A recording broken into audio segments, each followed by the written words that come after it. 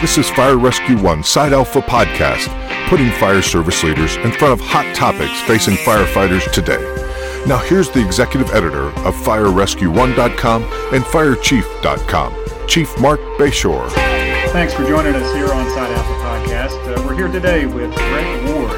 Greg is the Division Chief of Operations for the Loveland, Colorado Fire Rescue Authority. Chief Ward brings us over 30 years of fire service experience in several departments, including Loveland and service as a United States Air Force firefighter. Chief Ward serves as the chairman of the Colorado Governor's Board of Training and Certification and is a third-generation Colorado firefighter and chief. Chief Ward, in the United States, it seems like we're seeing an increasing series of challenging times with violent protests, riot situations, things fire departments were kind of immune to for the most part, but now we find ourselves right in the middle of them. Some departments have remained at arm's length from engagement, while others have absorbed the shock. You recently lent your experience to the discussion of special operations and tactical firefighting teams as part of Fire Rescue One's special coverage series of mass violence, enhanced training for emerging threats, which, by the way, is now live on Fire Rescue One, so our listeners and our readers can go take a look at that. Can you give our listeners kind of a 30,000-foot look at what the Loveland Fire Rescue Authority is doing with tactical firefighting teams, or TAC units? Yeah, thanks, Chief. The things we're doing in Loveland, Colorado, somewhat unique, at least in this area.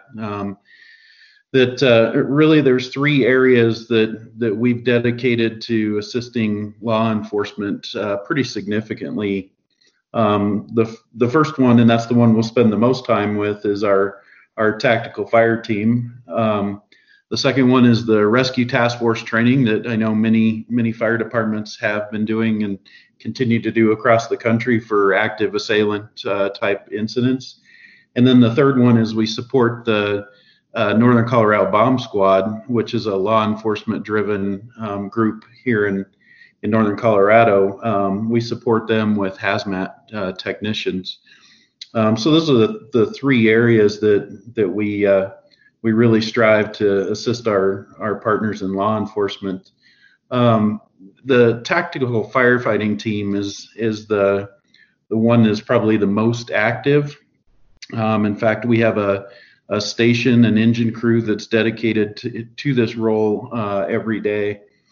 This station trains with the SWAT team monthly, sometimes twice a month, and they respond to about 90% of the SWAT team's call-outs that they have here in Loveland, and that those call-outs range from 25 to 35 call-outs a year generally. So they're fairly active, and that crew responds to most of those to support the mission of the SWAT team. Yeah. So is that also I guess you would call it a regular fire station otherwise, or are they a specialty team? What's their role if they're not in the SWAT environment? Yeah, it's a normal fire station, normal engine company. Each of our stations are assigned either a specialty or a program. So we have a station that specializes in special operations, which is the tech rescue and the hazmat. A station that takes care of quartermaster duties, and so a wide variety. Each station has something, and our Station 5 is assigned the tactical firefighting team. So all of the firefighters assigned to that company are trained in SWAT operations, and then beyond that, there's 4 to 5 more department members that are not assigned to that station that are also part of that team. That if an incident goes beyond the capability of that on-duty company, we can page them for off-duty response to supplement the staffing for that. That's good. It's interesting. So, I know a lot of people, both the community and in the emergency services, have gotten used to seeing ambulances stand by or medic units stand by on SWAT call outs, but a fire crew on the scene's a little unusual to a lot of folks. How did you build that relationship, and what pitfalls were there to overcome in getting that relationship built between law enforcement and the fire service? Yeah, that is a little bit unusual for a fire truck to be standing by at a SWAT incident, and there's a lot of the SWAT incidents that initiate from a briefing in the police department building, and then they travel in a convoy to wherever the incident is, if it's a planned event like a warrant.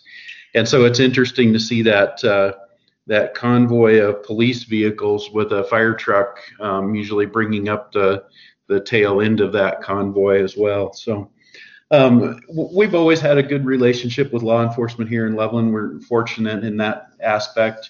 Really where this was born and the relationship really started to take off. In 2006, 2007, we were dealing with several illegal drug lab raids in northern Colorado, and we really had to start working closely with law enforcement, the drug task force, and then the SWAT teams as they were doing those raids because of the hazmat component to each one of those missions. And so we really started to make that relationship between fire and law enforcement really, really solid through that. And at the same time that we were working those operations, we were in Loveland Fire Rescue, we were building our technical rescue team. And so we were getting a lot of new equipment in, a lot of training to our personnel on this equipment. And that equipment would be on scene of these incidents that we were dealing with the law enforcement. And they took some interest in some of the equipment we had on the apparatus, especially dealing with forcible entry. And from that point, we got a request from the SWAT team to do some forcible entry training for the SWAT team's entry personnel. And so that, I think that was kind of unique that they stepped out of their norm and came and asked for some help. And it was definitely out of the norm for us to be teaching people outside of the fire service forcible entry. But it's a common mission, a common task that we have to both complete. And we have the tools and the expertise to do a lot of that stuff that they really didn't have the background and training to accomplish effectively. So that blossomed into having fire engines, rescue truck stand by on SWAT incidents. And then we had a SWAT incident where a piece of equipment was deployed off of the heavy rescue truck. It was a small airbag. The SWAT team needed to lift a garage door just enough to get a camera underneath the door, and that was able to be accomplished with a small airbag that our firefighters quickly taught a SWAT operator how to utilize. So that was probably the most significant step into building the tactical fire team.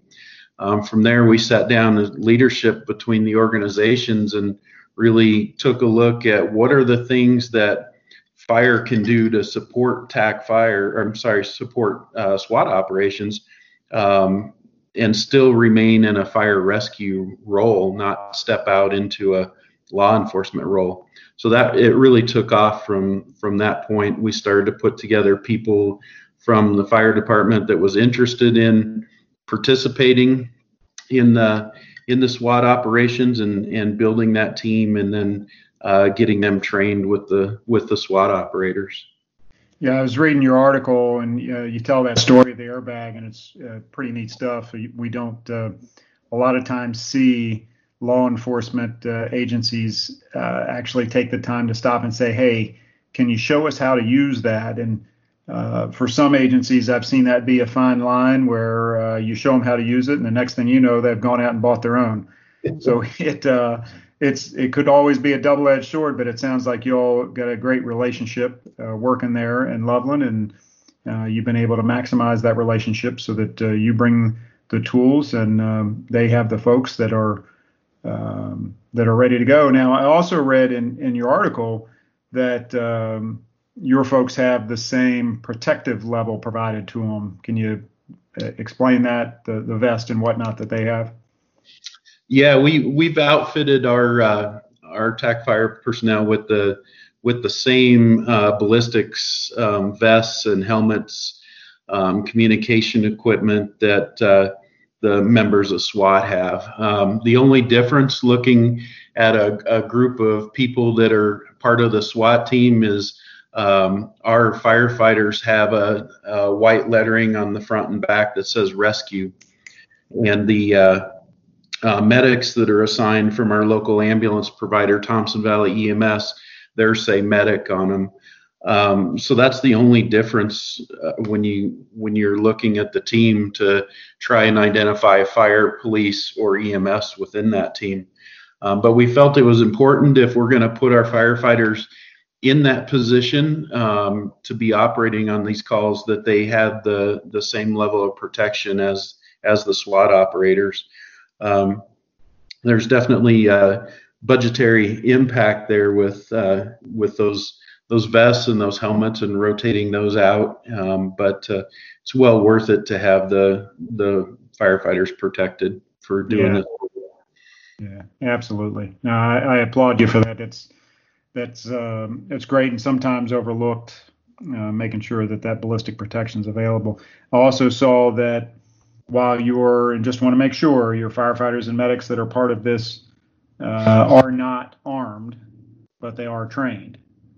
Yeah, that's correct. We have not gone down the road. We don't plan to go down the road of getting our firefighters in any way trained in certified in law enforcement to be able to carry weapons. But it was important to the SWAT commanders that our firefighters were trained in how to safety and if they absolutely had to, operate all of the weapons that SWAT carries.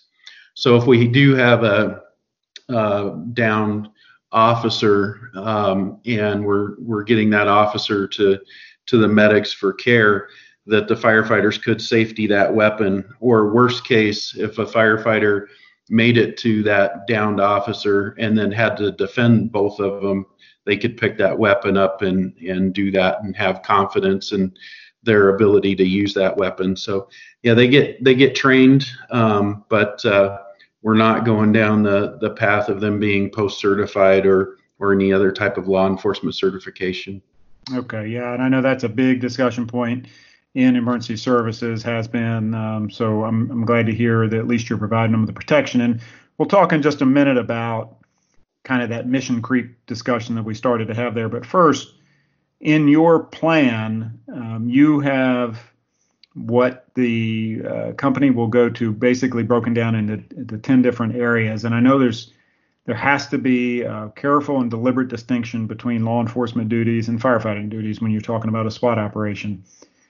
So it does look like you've put a fairly robust program together. Can you tell our listeners about the 10 areas that you've broken the TAC response into? Yeah, we did have to put a lot of thought into these 10 areas, and it's changed over time. We've added a couple since we've had the team in place, but the 10 areas, we strive to maintain the fire rescue mission within these.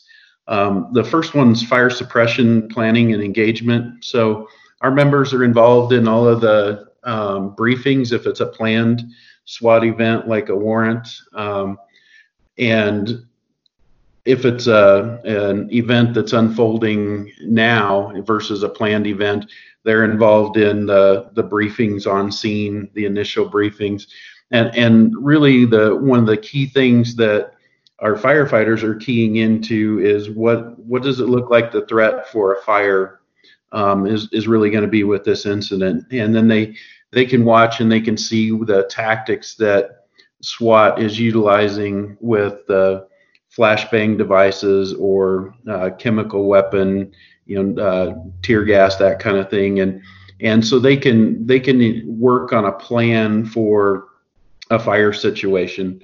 Really, our goal in a fire situation is to keep the fire to the building that it starts in, and protect the surrounding neighborhood. And so they work on that plan. They identify their travel path in, their hydrant location, where we're going to put an elevated master stream if needed, and they lay that plan out. One of the TAC fire members always stays with the apparatus to be able to go to that water supply and start that process of initiating that fire plan. So I think that's a big one that it really falls within our mission. Obviously, the second one is the rescue of downed officers and civilians. We want to have our firefighters in a position where they can quickly, under the protection of officers, get to a downed officer and get them out of that situation. We're really not focused on treating that officer as much as getting to them and getting them out. And that can be the same for a civilian as well if we have that situation, being that rescue component. And then we're going to back up our EMS partners with Thompson Valley EMS that provides the TEMS medics for the SWAT team.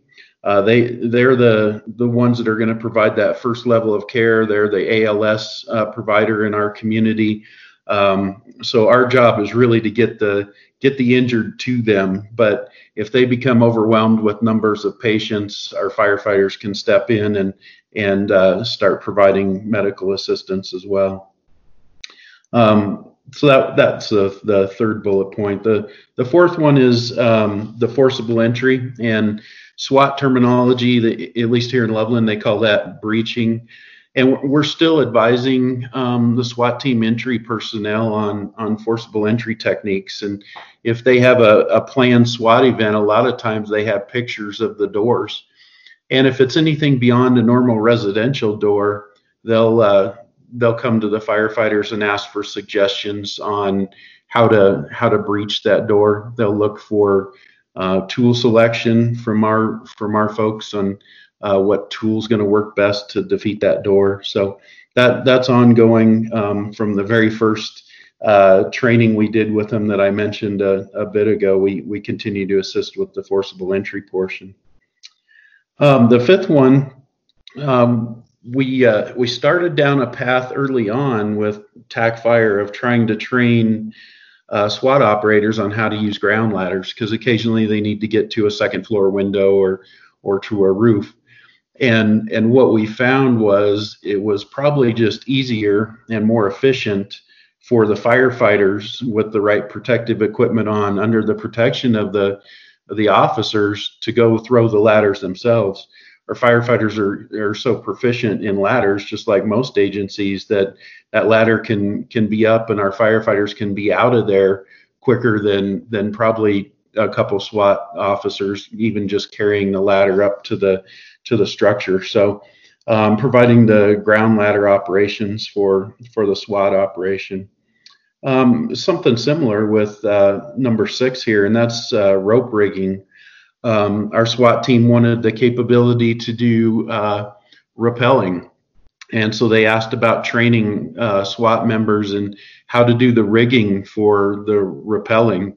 And in the end, what we determined was we probably don't need to train the SWAT officers in the rigging. We need to train them in how to rappel.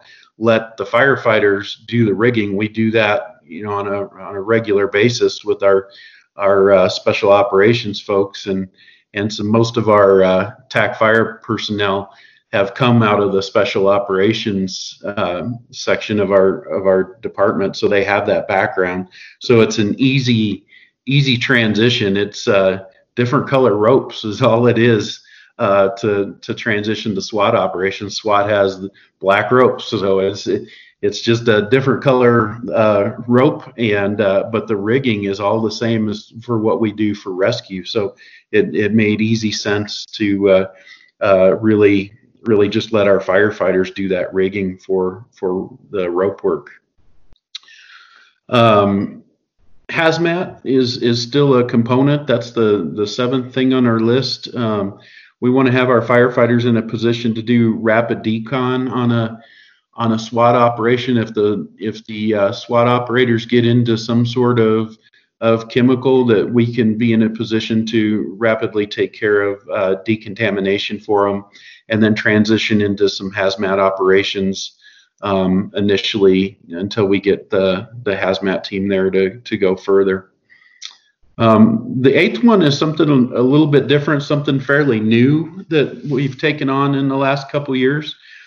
Our firefighters are trained and generally drive the armored SWAT vehicle, and it just kind of fell into a natural fit for this, that all of our firefighters are trained in driving larger vehicles, and it just made sense that if we could have a firefighter drive that vehicle, that puts a TAC fire or rescue member up close into the scene, and if we have a firefighter driving the vehicle, that allows one more SWAT member to fulfill their role of what they need to do on the scene. So our firefighters are driving the armored SWAT vehicle generally. It's just some training on SWAT tactics and how to position it was really all that was needed to get our firefighters up to speed on that. Number 9, we try and always have a battalion chief or the captain that runs our TAC fire team in the command post with any of the SWAT incidents, and this has been one of the I think hardest ones for really for the police side of it, to allow somebody from the outside of the law enforcement world into the command post. But we found it's really important that we have that person there, because that fire person is able to say, we have something on the heavy rescue truck that can assist with this, or if fire can accomplish that, or no, that's outside of fire's responsibility or capability. And it's really transitioned well into making the scenes go significantly better with the communication between fire and police on scene.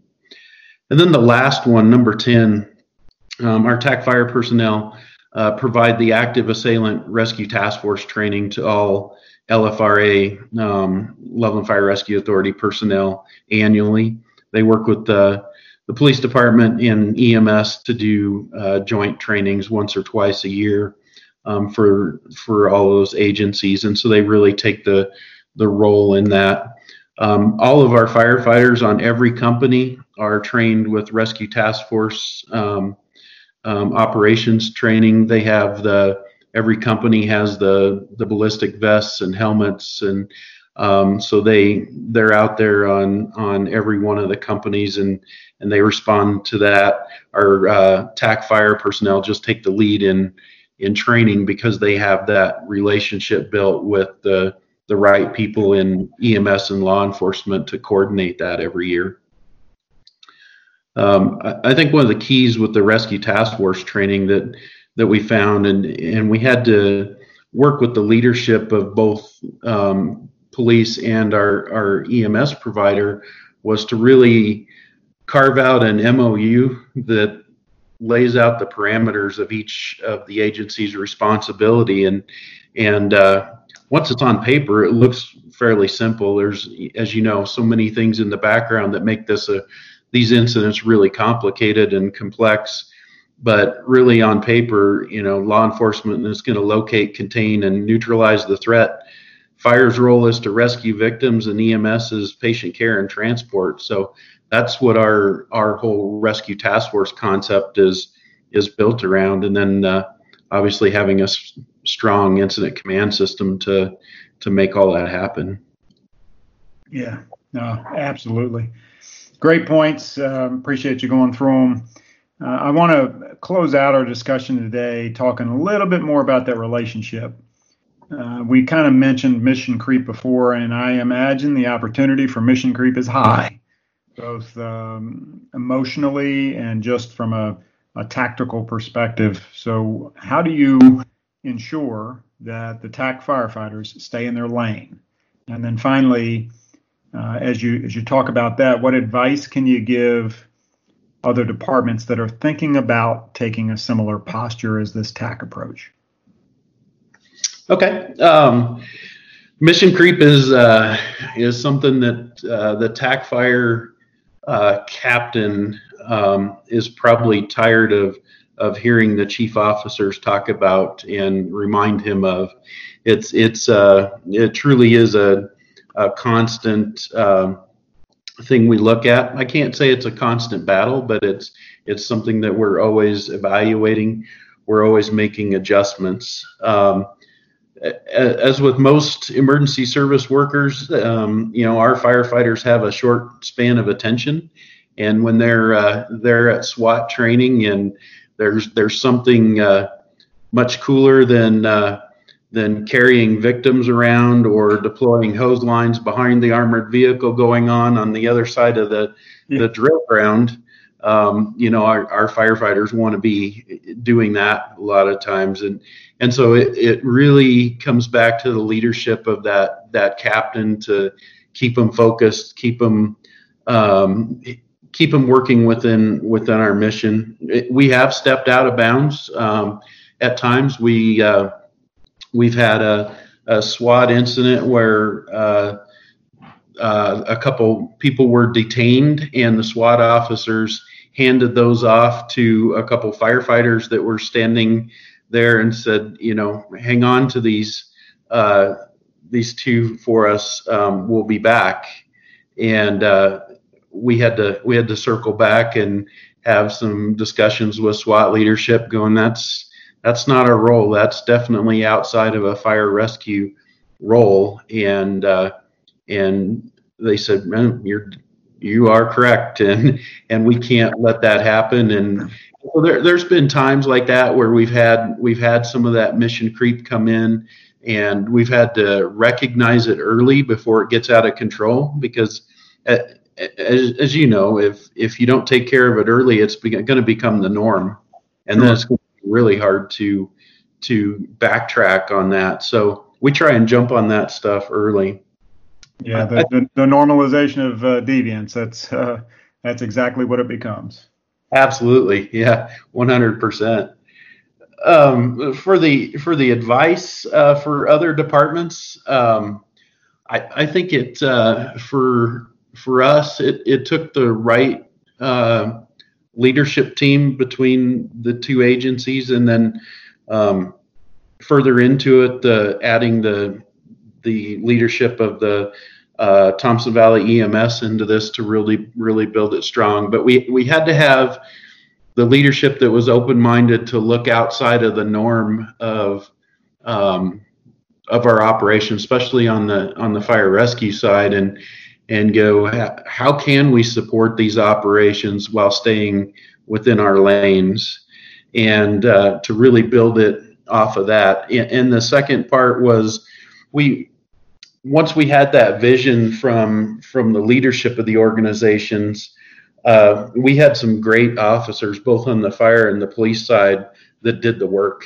We had a battalion chief and a captain from fire that they put the work into really making this effective. They spent the time with the SWAT leadership to build the program, to teach the program to both fire, police, and then including EMS in that, so everybody understood what those roles were. So I think having the big picture leadership that's open to something a little bit different, can see a vision of where we need to go with it, and then getting the right people at the tactical level in to build it has been huge for us. Yeah, no, fantastic. Well, Chief Ward, I appreciate you being with us. I want to capture a couple points, 4 points that you made that I want to drive home to folks. One, that relationship building was key to maximizing this effort and will be key to any building any effort. 2, from a tactical perspective, providing the same ballistic protection to your firefighters and the EMS personnel, the same protection as a law enforcement officer. That's critical for their people's safety, but also for their psyche. 3 was that having a command liaison was critical to the overall success of these incidents as they expand. And then finally, the necessity to keep your people focused on the fire and EMS mission while still being able to support the program. So great stuff. We have been talking with Division Chief of Operations for the Loveland, Colorado Fire Rescue Authority, Greg Ward. I want to remind our listeners they can read Chief Ward's article, which is titled Beyond the Traditional Fire Rescue Mission, Loveland's TAC Fire. That article is live now on Fire Rescue One as part of our special coverage. That series is titled Mass Violence, Enhanced Training for Emerging Threats. Thanks again, Chief Ward. This is Mark Bayshore. Thanks for joining us. We'll talk to you next time right here on Side Alpha Podcast. Keep safe, stay smart, and take care.